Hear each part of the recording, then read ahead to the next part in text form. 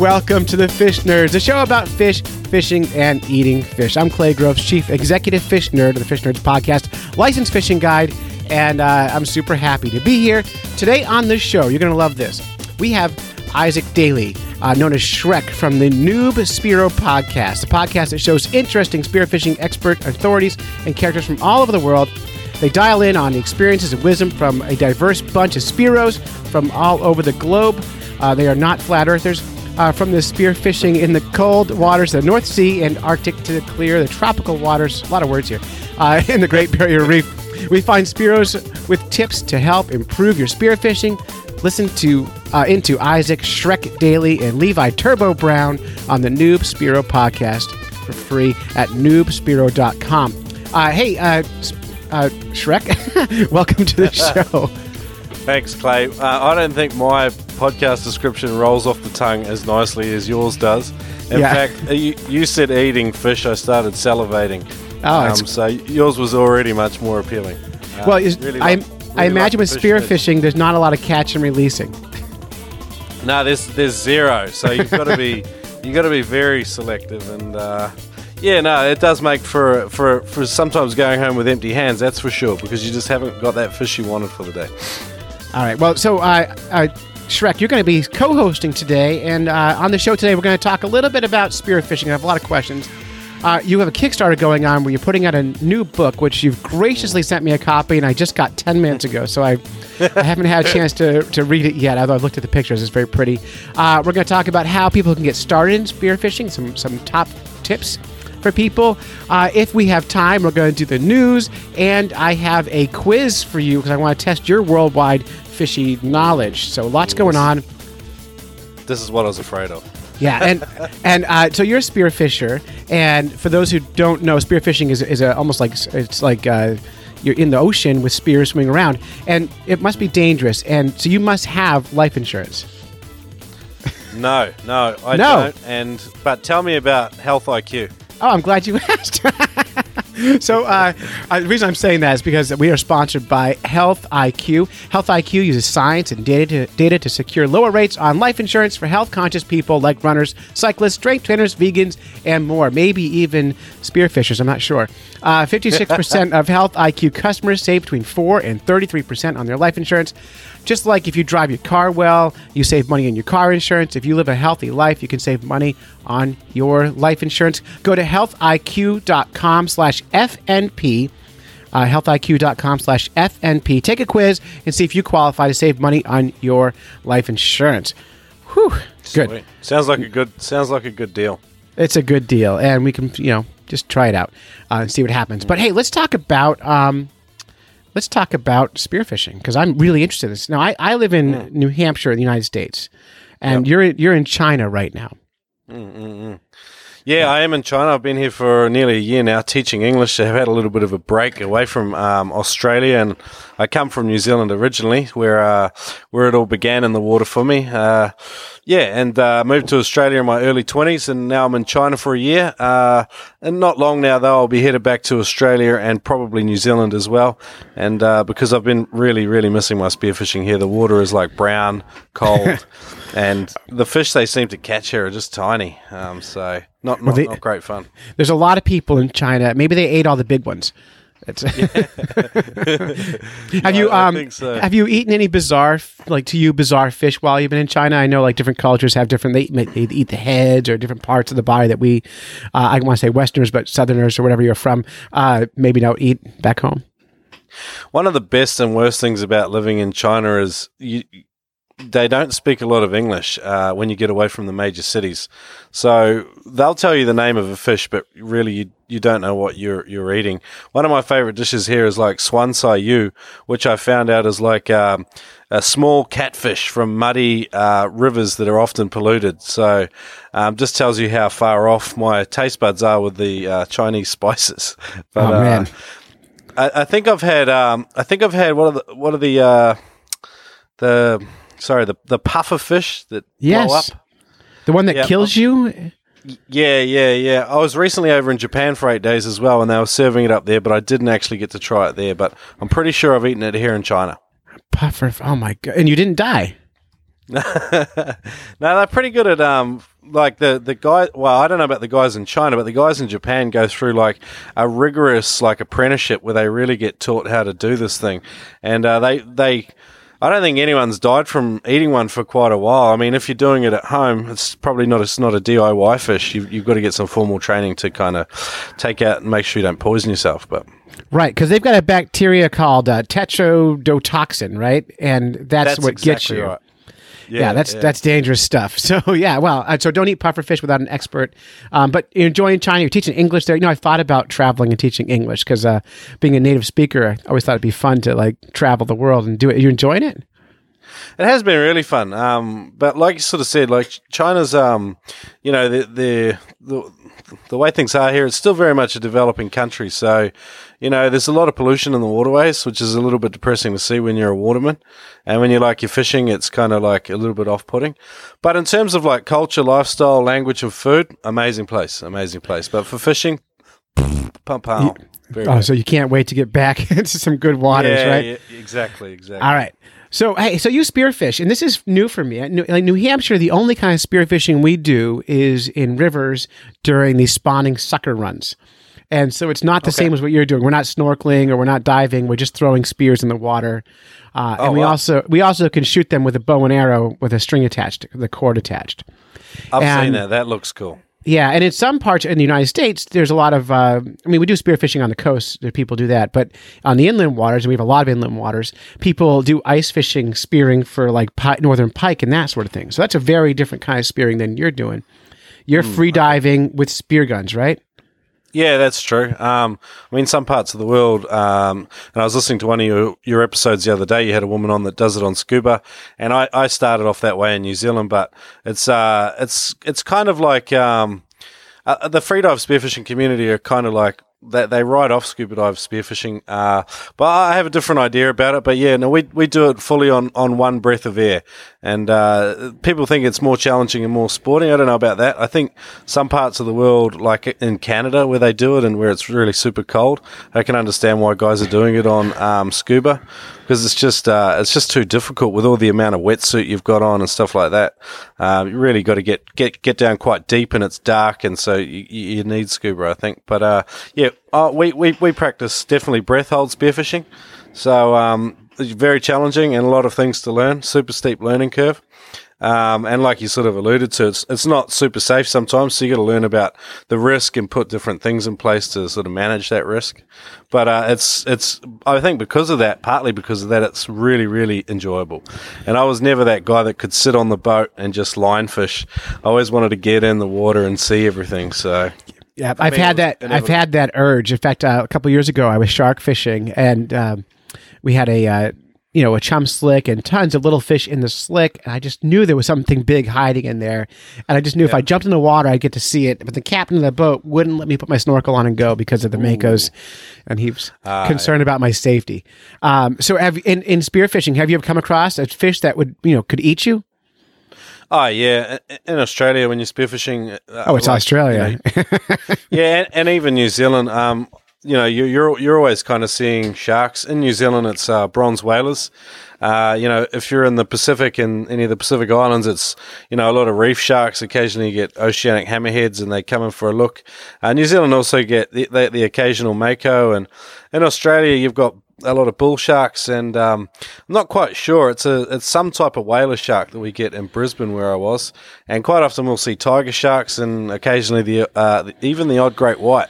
So we kind of get to see it all. I haven't personally seen a great white, but I've dove with 15-foot tiger sharks and numerous bull sharks and whalers, and lots of reef sharks. And it's definitely kind of a learning curve, getting used to, reading their body language and making sure that you're using the correct body language to kind of deter any interactions. But bad things still do happen, so it's part of the sport. Right, but it doesn't happen often enough to deter you. Like, it's not that common, really, when you consider how many interactions people have with sharks versus how many people get attacked. Yeah, that's true. Yeah. Most of the time, sharks are super chilled. I've never heard anyone say sharks are super chill. No, they are. And like spearfishermen have got, there's you get negative raps. The media will get hold of a picture of a spearfisherman poking a shark, but that's just like one of the strategies we'll use to deter them. And like a spear gun shaft, when you push a shark, it's so big, you don't even break their skin. So really you're just sending them a message like, okay, don't come near me, I'm also in the ocean and I've got something that can poke you, so there's easier meals elsewhere. But honestly, I don't even think they're really interested in eating us. It's more of a competition type mentality. Occasionally when you have shot a fish and it's around, it's still alive on the end of your line, you'll get sharks come in and they'll go for it, and then it does really become a competition. But like you say, it doesn't happen super often. But definitely in the waters of Brisbane, you need to learn how to get used to diving with them and kind of what to do, and you need to know when it's time to get out of the water and move somewhere else. Right on. Well, hey, let's jump into your book. You've written a book called 99 Tips to Get Better at Spearfishing. And right now you can people can go to Kickstarter.com, and I'll put a link up at fishnerds.com so they can get to it and to support the book. This is already available on Amazon, but you've kind of rebuilt this book as a Kickstarter project. You want to talk about that a little bit? Yeah, cool. No. So, I mean, we interview spearfishing experts and people from all over the world every other day. And part of the reason Levi and I started, the spearfishing podcast and blog was really because when we got started, there was not a lot of information around. It was very piecemeal and difficult to get hold of the right information. And there's a very steep learning curve. You got holding your breath, dealing with sharks. The equipment there's a big learning curve. I remember struggling with, even what type of snorkel to buy. I mean, it just seems like a simple bit of kit, but the more you know, the kind of the less you know. And even finding a buddy, like spearfishing, you really need to have good people around you that know what they're doing. So finding a buddy, no one wants to go with an inexperienced guy. So we started the Noob Sparrow with that in mind, and really got interviewing all these guys. And one thing we realized is a lot of people just consume, huge amounts of information, but they really don't get much out of it. So our book's it's not real long. We've just kind of tried to boil big bits of advice down into an actionable sort of tip. So just guys can implement it into their spearfishing straight away, because it's still a learn by doing sport.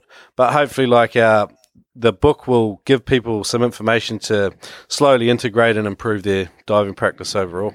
Yeah, looking through the book right now, first of all, it's beautiful. The photos are unreal. They make you want to get in the water. It's like a beautiful magazine.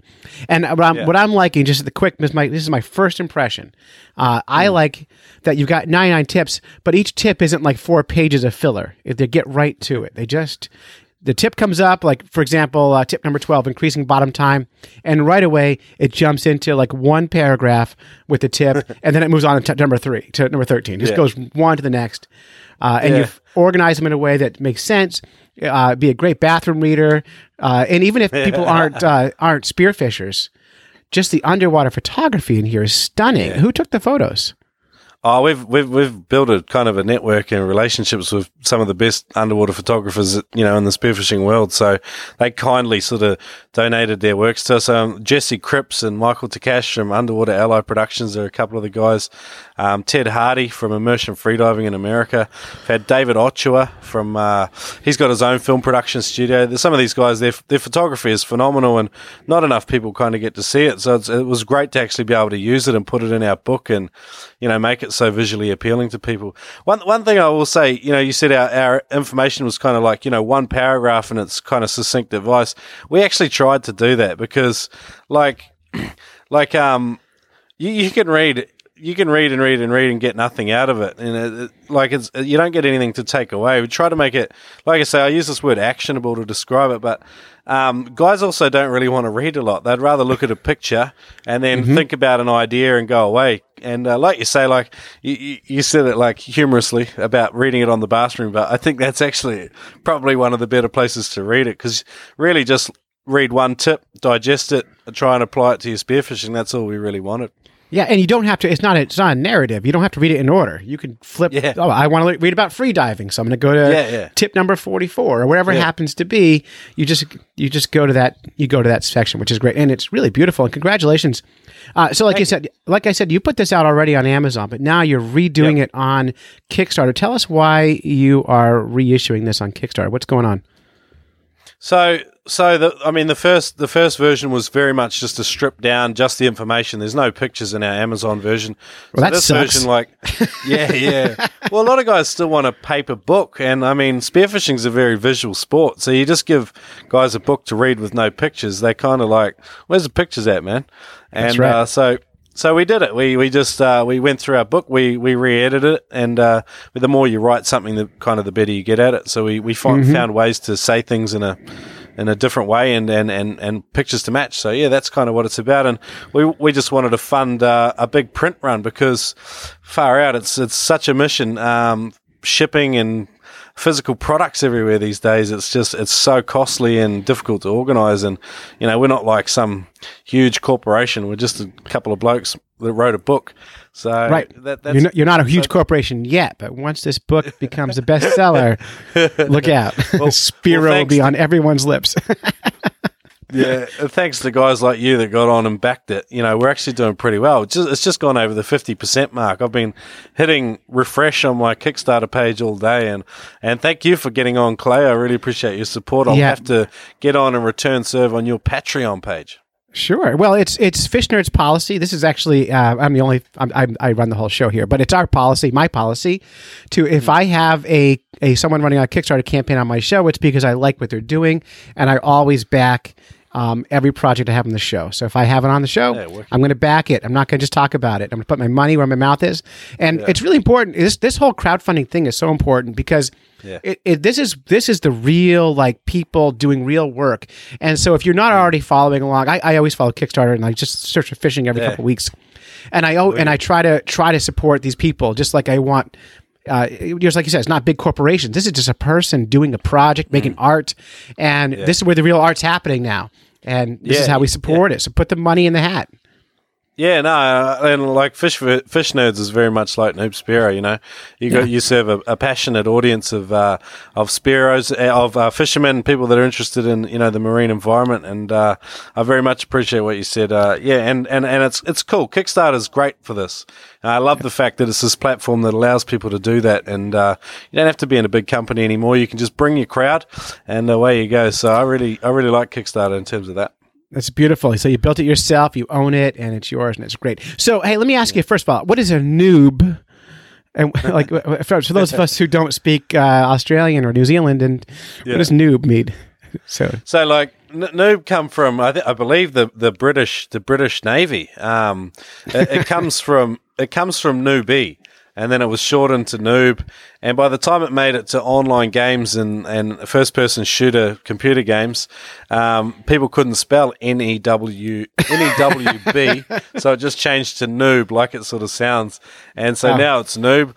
And so we got hold of that language, and part of the reason why we call it Noob Spiro is we really wanted to pull the ego out of spearfishing, because sometimes, there are egotistical people that like to hold up big fish and, talk about how strong they are, I guess. But so part of the Noob Spiro thing, like with guys that are getting started, you really don't want them to get hold of a big ego straight away. So we called ourselves the Noob Spiro to kind of, take the mickey out of ourselves, I guess, and keep it kind of low key. So it's very much a funny kind of thing for us. And Spiro is just like, spear fisherman just sounds ponderous. It's too long. So people nowadays call themselves Spiros or Spira if you're a girl.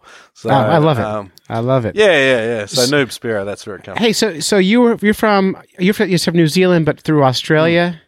Yeah. What part of Australia? Brisbane in Queensland on the east coast there, and it's a beautiful part of the world because we've kind of got, you get the tropical fish and the coral reef, but then you get some of the really nice tasting southern species that come up in the colder water. So it's kind of the best of both worlds. The diving is challenging though. A lot of the spearfishing is 60-foot plus. Oh, forget it. And I'm out. Yeah. And so like when you're learning, you're just like, man, I really just want to find a place where I can even get down to the bottom. And so it's a tough place to learn, but a great place to go spearfishing, that's for sure. Yeah, so we have Fish Nerds correspondents, people who work on our show all over the world, and we have a correspondent called Luke Chammings, and he's from Adelaide, Australia, and he fishes the Murray River for Murray cod. He's a lure maker. He owns Shamos Lures. I'm going to connect you guys because maybe you could pull some when you get back to Australia. Maybe you could pull a story together with him. He's great. Yeah. All right, cool. Complete fish nerd. And again, he makes handmade lures, really beautiful, and he fishes with a guide named Captain Spiro.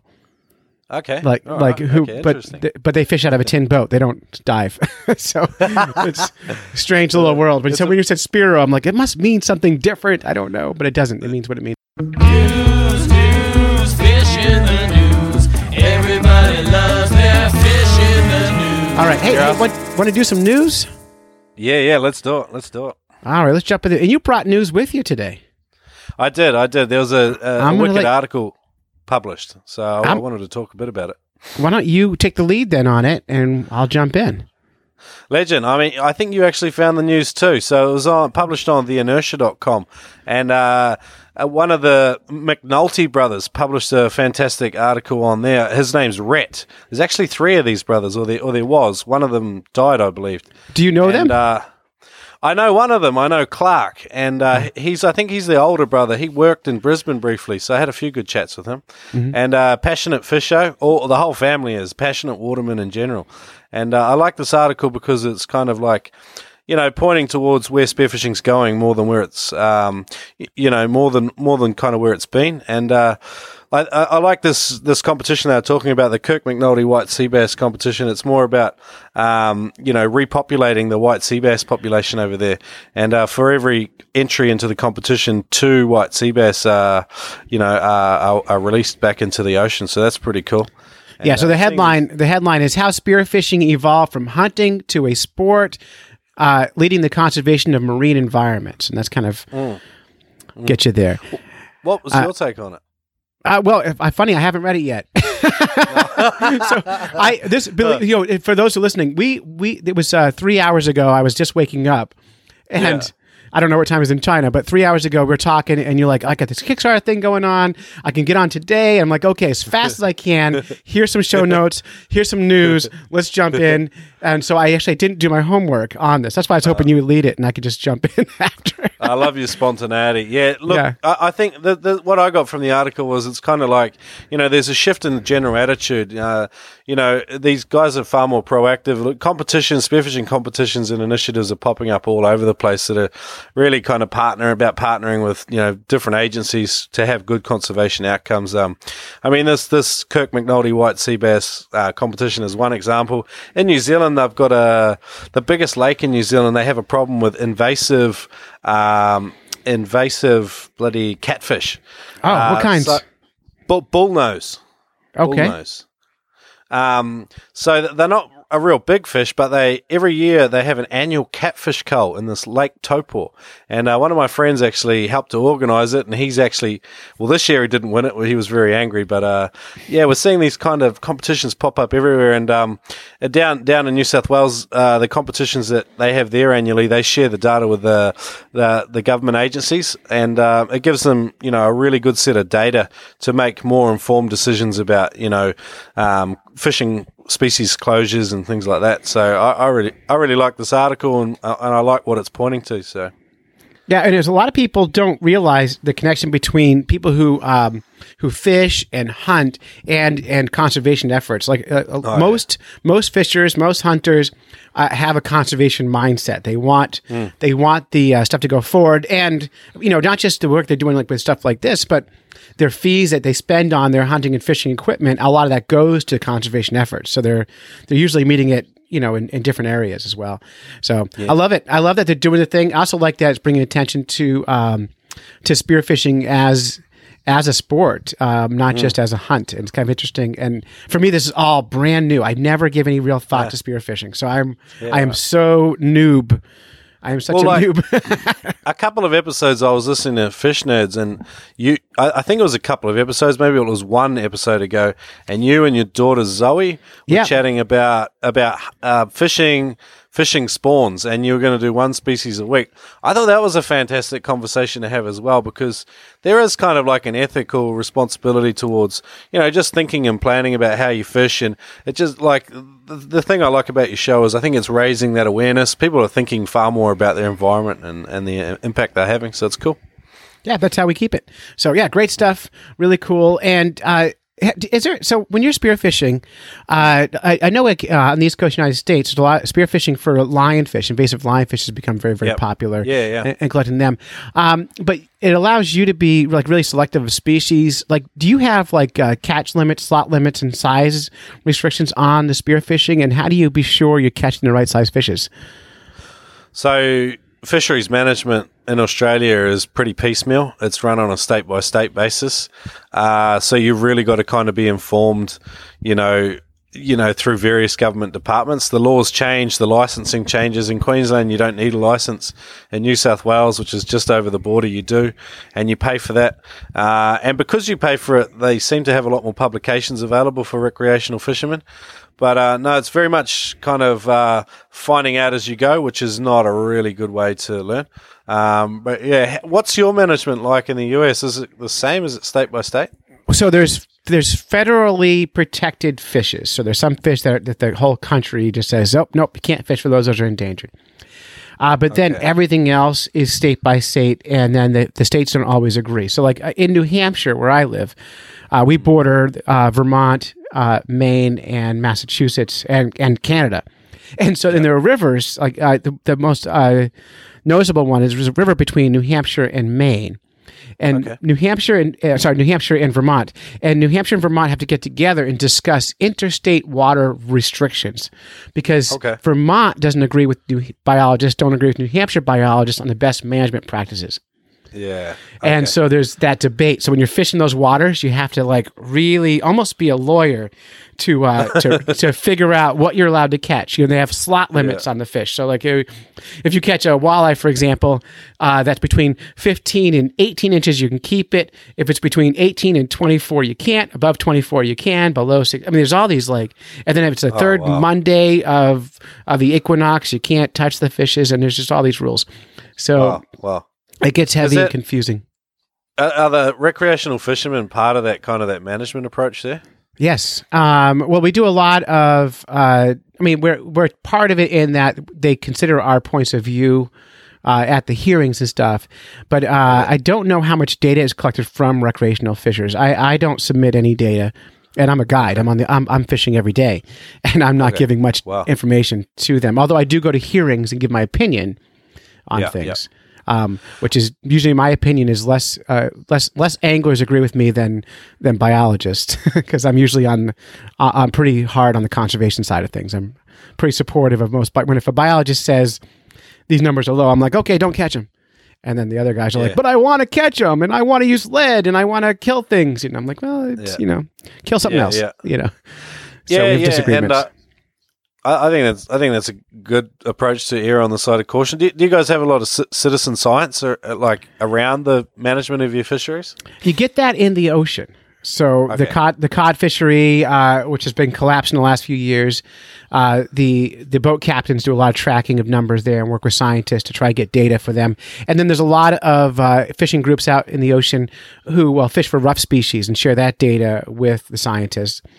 And they try to all work together. It's not, they don't always agree. As you imagine, like money drives a lot of things. So if you're a commercial fisherman or you fish for a living, and the conservation biologists are saying, maybe you shouldn't eat codfish anymore. There's a big problem between the two groups.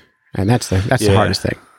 I can understand too, from both perspectives. And the hard thing, I'll tell you the hardest thing is, so we have actually one of my correspondents in the show is a shark and cod fisherman. Okay. But it's his living, right? And he's doing everything within the law.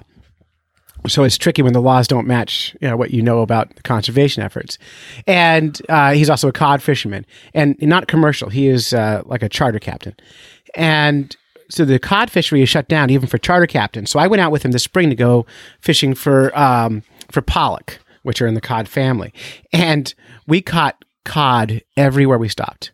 giant, not giant cod, but they were all like, 3-4 feet long, big fish. Really fun to catch. And we couldn't stop catching them. And it was almost like they become a hassle.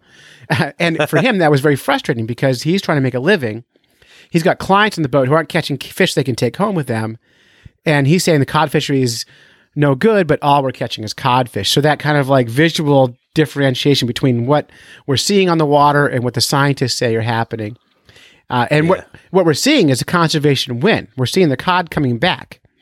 Yeah. And so he's thinking, cod are back, let's go catch them. And I'm thinking, those are still historically small cod.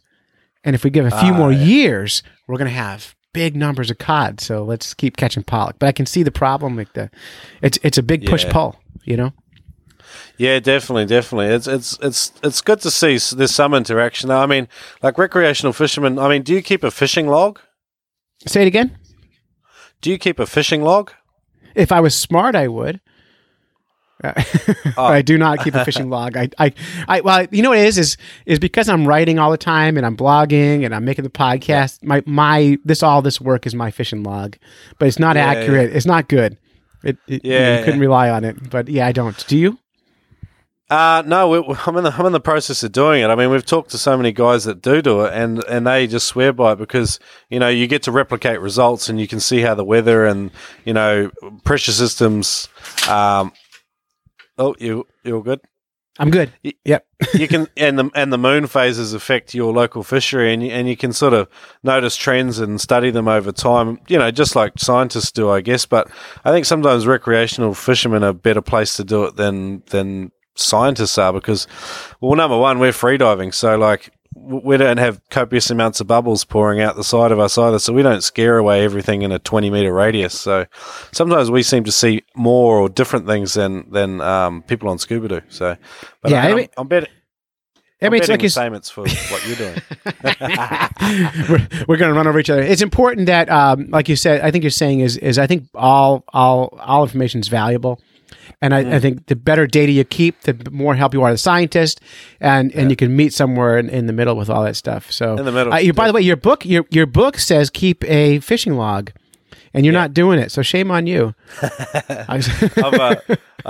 I haven't been spearfishing since last year, actually. So, but when I do go for the next one, I will log it. I should have brought that practice along with me. You're right. Thank you. Well, maybe I'll start logging my open. I'm ice fishing. I'm on the ice still for another month. But once the ice melts, maybe I will start logging my freshwater fishing trips. I just bought a new boat, and so maybe I'll keep good track of all the fish we catch, where we catch them, moon phases, pressure systems, temperature, all that stuff. I'll send you a free copy of our spearfishing log. You might just have to tailor it a little bit for what you're doing. Or maybe I got to go and fish illegally in New Hampshire. So, although we do have coastal spearfishing, we have listeners who do spearfish. Michael Crooker is one of our supporters, and he spearfishes in New Hampshire for striped bass. So, okay. Yeah, we do have listeners who do it, and they're going to love hearing about you, which is great. And they'll probably give you some money, which is even better. Hey, let's talk about diving in Antarctica. What to wear in polar conditions. Have you ever dove in Antarctica? No, the closest I've gone is underwater caves down sort of the top of the South Island of New Zealand, and that was bad enough. But that water there was only 8 or 9 degrees. These guys are diving in like I can get -2 sometimes without freezing. Oh, because salt, right? The salinity makes it doesn't freeze. That's crazy. So you've dove in that, and this is an article from JonathanSudniks.com. And we'll put links up at fishnerds.com. You sent this to me, I believe. Yeah. So when you're diving in cold water, what's your trick for keeping warm? Because I'm going to tell you, I'm an ice fishing person. I live on top of the ice, but we don't get wet. And so we don't, even though we might be fishing in -27, we're not wet in -27. So you guys are wet and in cold weather. Tell me about how do you get ready for that? I mean, like in your part of the world, they wear dry suits. Some of the guys on scuba. So, you are actually dry. You can wear your clothes under one of those suits. It's pretty bulky. Yeah. You feel like the Michelin Man. But nevertheless, it's a comfortable, warm way to do it. Some of them have even got warm air rebreathers in them. So, pretty comfortable. The new suits we're all wearing now, we're sport compared to guys 20 years ago. We've got these open cell wetsuits. You can wear a much thinner suit, and a wetsuit works on the principle that a very thin layer of water circulates around your body within the suit, and that holds your body temperature or fairly close to it. So you do adapt your thickness. But this guy was traveling to Antarctica in I believe a 7 mil suit. Mm-hmm. And he was fine, apart from his face, which he said froze off and went numb in 5 minutes. Oh, of course it did. But the leaps forward in gear, we're pretty sport these days, I think. Yeah, technology is so cool. And coming in the future, who knows what they're going to come up with as the sports grow and people have more money somehow to buy all the gear and buy better technology. Have you ever been so cold like you thought you were going to die when spearfishing? No. You if you stay hydrated, generally, a couple of hours out in the water. If you're cold, you head back to the boat or the shore and warm back up again. No, I haven't really. Like I said, diving in caves, the Ruaka cave system, the top of the South Island in New Zealand. You dive sort of 100 meters into this hill, and then you get out and you take all your gear off and you go for a bit of a walk. That was freezing. That was terrible. I had an old school closed cell suit. Just normal neoprene. It was almost like a surfing wetsuit, and I was freezing there. That's probably the coldest I've ever been. That was like, your head goes underwater, you've got a headache. So, and have you had? Because when I'm ice fishing and we're taking photos on the ice, we notice that our equipment fails constantly. Yeah. So when you're underwater, do you find your equipment fails more? Or is it not a problem because it's warmer, because it can't get too far below freezing? Well, yeah, it's spot on. Like, if you're on scuba, you have problems with your regulators, the diaphragm, and stuff like that freezing up. But mostly for freediving or breath hold spearfishing, you might have a dive watch, and so the batteries, the batteries do not like the cold, so they definitely, your battery goes from hero to zero in a matter of minutes, it seems at times, and a little bit like when you're going to record a podcast interview. We have that happen with iPhones. We're on the ice taking photos, and when it's super cold, they just turn off. They just and we tape hot pads to the back of them to keep them from freezing on the ice. That's awful too if you're catch and release, because the only thing you would have had was a photo. That's it. That's it. But now I've got ice shanties on the lake with heaters in them and solar panels and chargers and all the things we need. So we like to be comfortable. Yeah. We don't want to be in pain. Part of fishing for all of us, I think, is about relaxation. Sure. For me, like being face down on the surface of the ocean and looking down, even if I'm not spearing something, is really relaxing. And I know I've got good mates that do pole fishing, line fishing, and they love it for the same reasons. It's just a bit of a getaway from our modern sort of breakneck speed lives, I think. Well, I saw a guy on Facebook the other day, and I'm going to try and get him on the show here. And he likes to swim with shad during the spring migration. And he has a football helmet with a full-on fishing rod attached to it. And he has a GoPro on there, and he swims in the schools of shad, fishing while he's swimming with the fish. Wow. Which I think is remarkable. I can't wait to get him on because he doesn't look like he's relaxing. He looks like he's working. So we'll try to get him on. I can just imagine doing that with a football helmet on your head. That's he's a character, that one. He's definitely worth getting on the show. Oh, I got to get him on the show. Hopefully he can carry a conversation, because it's not always the case. So yeah. All right. Hey, I got to do a quick promotion here.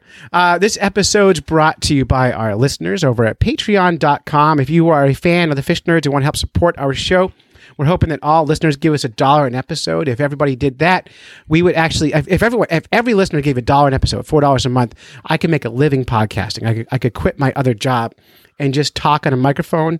I can hire people to edit my show for me. I could pay correspondents and do all the things that this show should be doing. And maybe I could fly to Australia and go spearfishing someday if you guys would support the show. So patreon.com/fishnerds. Help us crowdfund the show. $4 a month is what I'm asking for. However, some people give more. If you give us $2 per episode, so it's $8 a month, I'll send you a Fish Nerds Hoo Rag, which will keep your neck warm as long as you're not underwater. If at $5 an episode, I'll send you a Fish Nerds beanies. That's $20 a month. And you don't have to contribute forever. You can do that for a while until I send your prize, and you can drop off if you want to. But I don't want you to.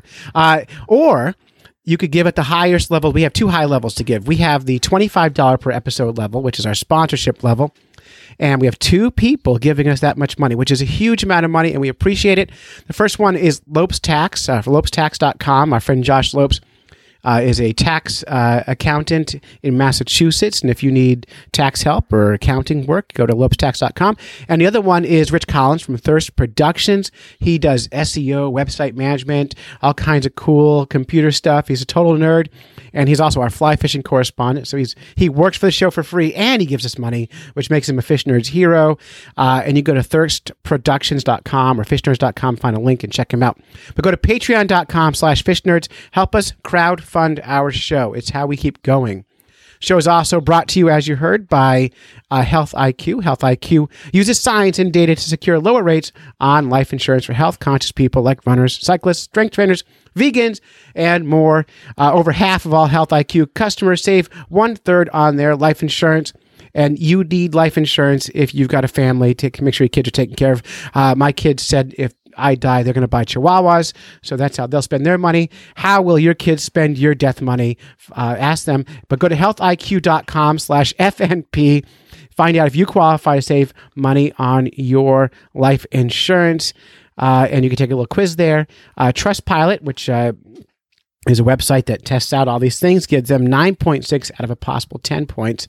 And I took the test, and they called me 30 seconds after taking the test. So be ready for a phone call because they do want you to buy the stuff as well.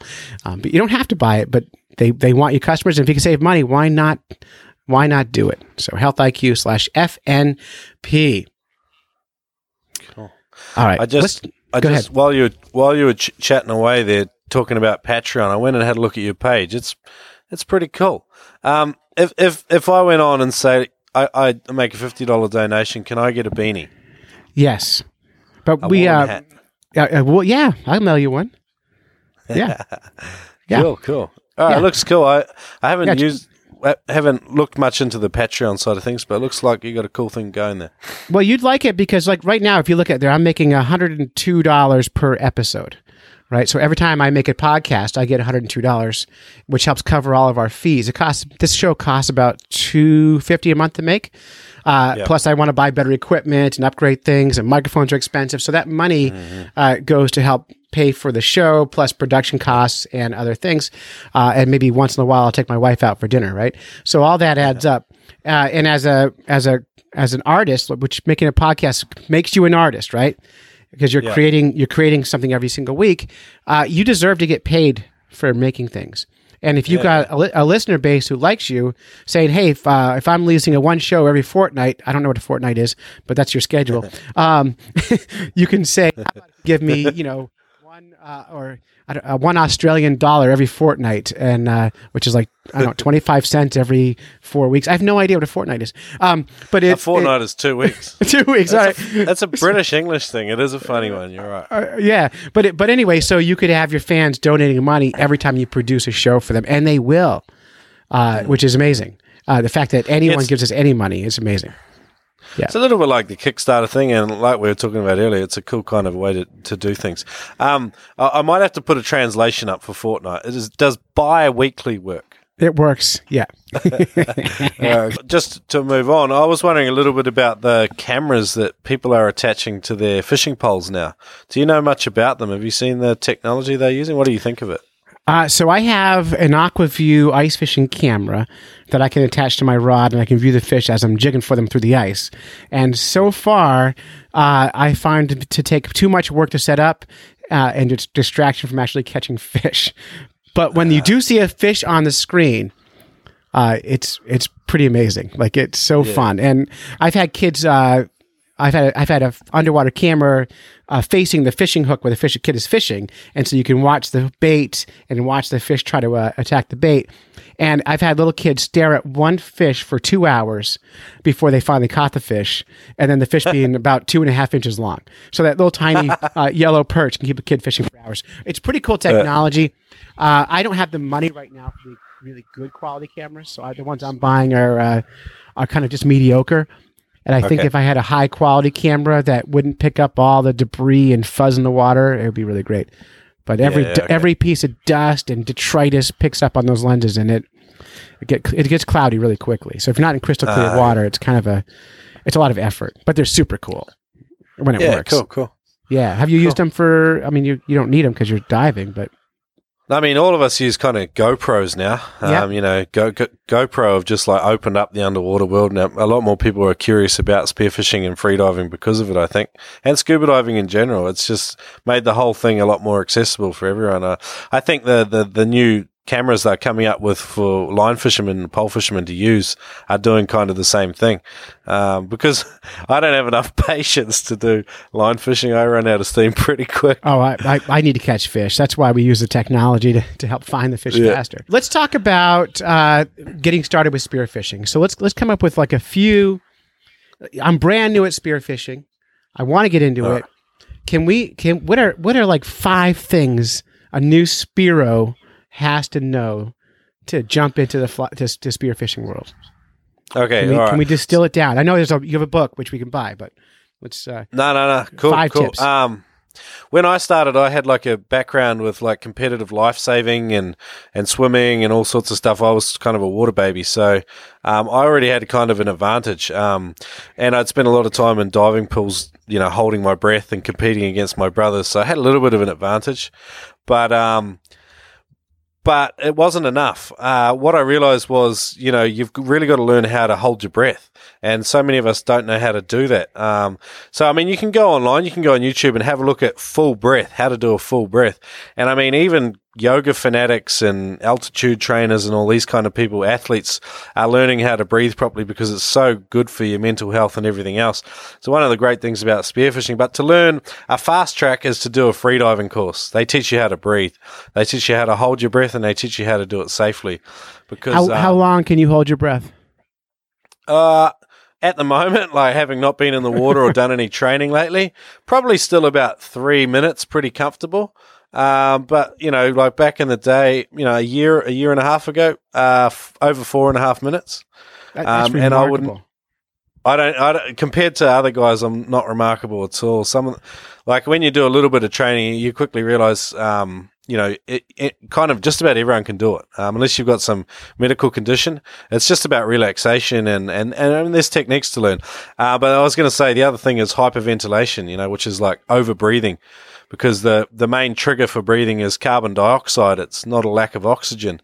So you've really got to learn how to breathe safely without hyperventilating. Because if you flush all the carbon dioxide out of your body, your early warning systems that you need to breathe are gone, and you'll have a blackout, which is, you know, how guys die. So doing a freediving course covers heaps of these bases. So I'd say number 1, do a freediving course.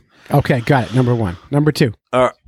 Number 2, I would say definitely find a buddy, you know, or even a community of buddies, you know, where, you know, it's not like someone will lay out, you know, step by step everything you should do.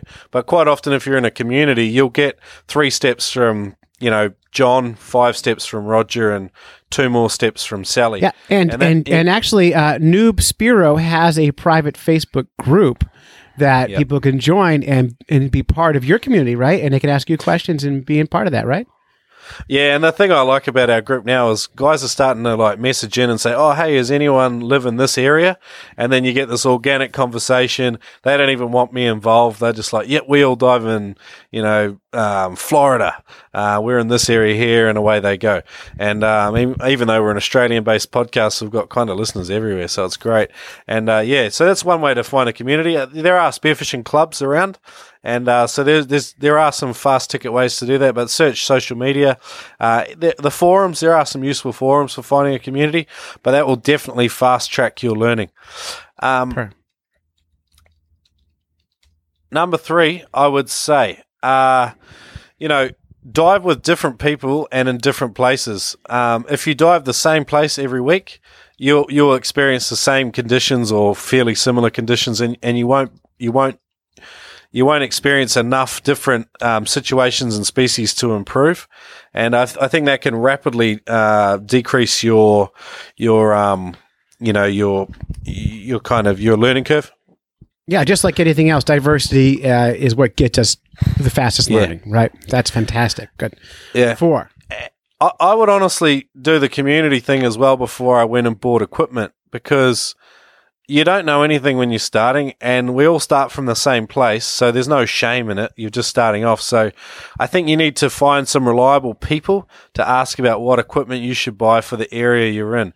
And I would say your local dive shop is going to be far better for that than going online and buying your gear. When you're a little bit more experienced and you know exactly what you want, you can go online and save a bit of money. But I think your local dive shops, your local spearfishing shops are your bread and butter. And I'm not talking about a general sports shop where there's no spearfishermen on staff. I'm talking about a specialist spearfishing store, because they know exactly what they're talking about. They know the area, and they'll tell you what you should buy. I did the opposite. I went in and bought a spear gun. It was cheap. And the guy said, no, trust me, buy this spear gun. It was like $100 more. But I was like, no, I just want to get started, man. I want to do it as cheap as possible. So this is what I'm going to buy. And, 6-7 months later, I went back and bought the exact same spear gun he initially recommended. So I actually wasted $280 on my first spear gun. What's funny about that is we all do that with everything new we try. We always go, well, I'm going to buy that cheap one and try it out. And then 3 months later, gosh, I wish I bought a better microphone for podcasting. I wish I bought a better recorder. Or it's the same game. I should have asked first and bought the good stuff, but we never do. We never learn. We're human. We're just dumb. We're just dumb. Well, I think we're blokes too. Like a lot of us are guys, and we don't really like being without any knowledge or information. That's why we don't like taking on new sports, and and I think it's a bit of a bummer, really. But like I said, it's an ego thing. So I guess number 5, I'd say find a consistent source of good information. There are some good blogs online. Have a look around, and listening to podcasts is a great way to learn anything. Whatever you're into. If you listen to a podcast and the information's in your head, it's turning over in the background. You can do it on your way to work. It's just so convenient. Like, why not? Whether it's fishing, the Fish Nerds podcast, whether it's a marketing and you're listening to a marketing podcast, whatever you like. I just think find a good source of information. Whether it's reading or it's listening to a podcast or even videos on YouTube, there is some good stuff around. And after a while, you start to sort out what is good and what's not good. But again, like a community can help you out, kind of sifting through what's rubbish and what's not. It's funny. You reminded me when you said that, listening to podcasts. I remember the movie The Matrix. And they plug in the back of Nero's head or whatever. They plug in and he learns karate. I always think podcasts are like that. Like I plug in my headphones, and in an hour I know about spearfishing because of the Noob Spiro podcast, or an hour I know about whatever topic happens. It's kind of amazing. Or great even analogy. Worse, I know less because of some podcasts. It happens as well, because you can also plug into stupidness, which is one of my hobbies lately, is listening to dumb people. So love it. I've been obsessed with the Flat Earth podcast lately, so that's my I don't believe the Earth is flat, but I love listening to the backwards logic of people. So totally fun. I love all that junk. All right, so I've put together a little fish quiz for you before we wrap the show up. I always like to kind of play little games, and cool. I got to find my quiz here. I'm nervous. Oh, you should totally be. This is a real test of yours. So, as you know, fish around the world have stupid names. Yeah, we don't. Locals don't know the names of their fishes, and so they make up names that don't make any sense at all. So I'm going to read you some names of fish from the Atlantic Ocean.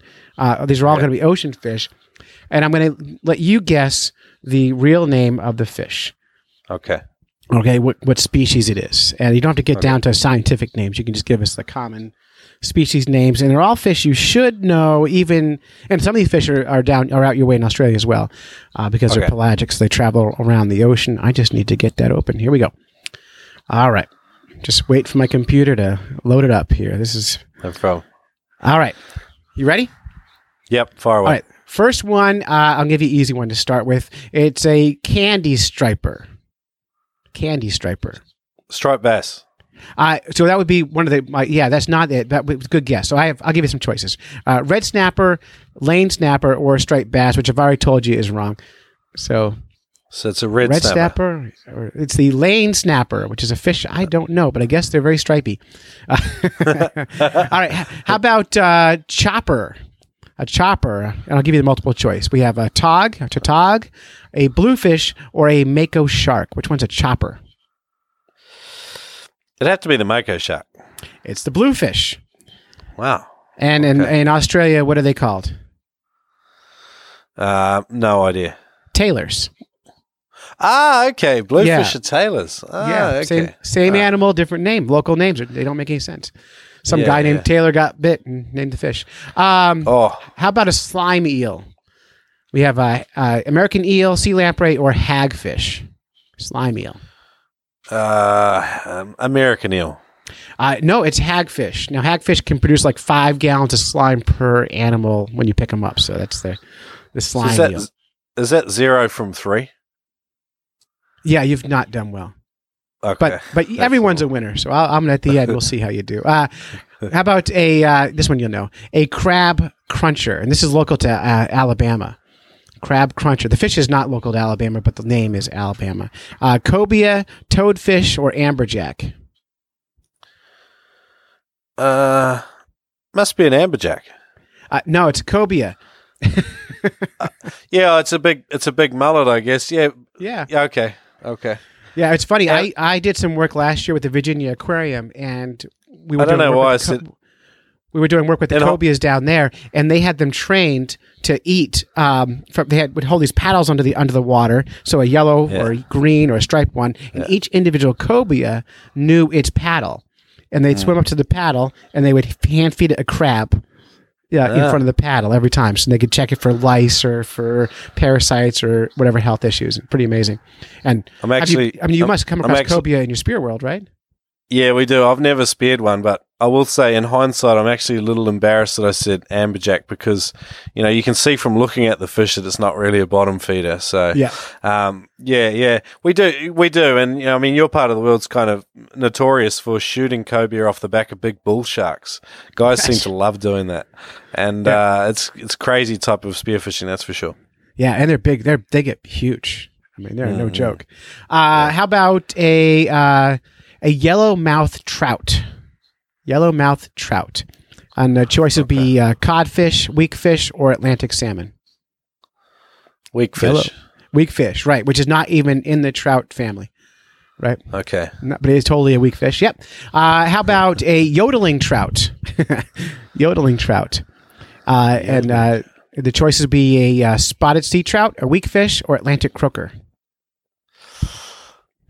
What was the name of it again? Yodeling. Let's trout. go with the croaker one because it's got some sort of verbalizing going on there. All right, we're going to end with that one. You got one right. You are a winner. That's the low bar the Fish Nerd set for winning our fish quiz is getting one question right. I've probably set a new low. Congratulations. All right, we have to wrap this up because I have to go to work. Go. We'd like to thank our families for supporting us while we podcast. We go on fishing quests and doing all the silly things that nerds do. Special thanks to Shrek from the Noob Spiro podcast. You can go to noobspiro.com and check out the show or get it on Apple Podcasts, Spotify, Stitcher, or wherever you happen to get your podcasts. Also, don't forget, go to fishnerds.com, click on the show notes, click through to the Kickstarter campaign, and support this book. If you like fishers and you like art and you like photos of fish or you like killing things, this is the book for you. Get on there. Give them some money. If you can't give enough money to buy a book, give them $1. That goes a lot farther in Australia than does the United States. So just give them a freaking $1 and move on. So it's all good. Legend Clay, thanks for having me. So until next time, I've really had a great time, by the way. Follow the code of the Fish Nerds. Spawn early and often. Never trust a free lunch with strings attached. And swim against the current every chance you get. Thanks, Clay. Awesome chat. You did it. You made a Fish Nerds podcast. Thanks for coming on. I'm going to come on your show in the future. Yes, you are. So in April and May, we start spearing for white suckers in New Hampshire. And so I'm going to come on and tell stories about spearing for suckerfish in New Hampshire. And I actually have some GoPro footage where I strapped a GoPro to my spear and threw it into the spawning suckers. And I was good video I can share with you guys and tell you what that's about and talk about how to cook one of the worst tasting fish in the state. So yeah, cool. Maybe we can talk a little bit about fish biology and some fun stuff like that. That'll be cool. I love it. We'll nerd it up a little bit. So hey, thanks for coming on the show. I have to go to work. I can't chat.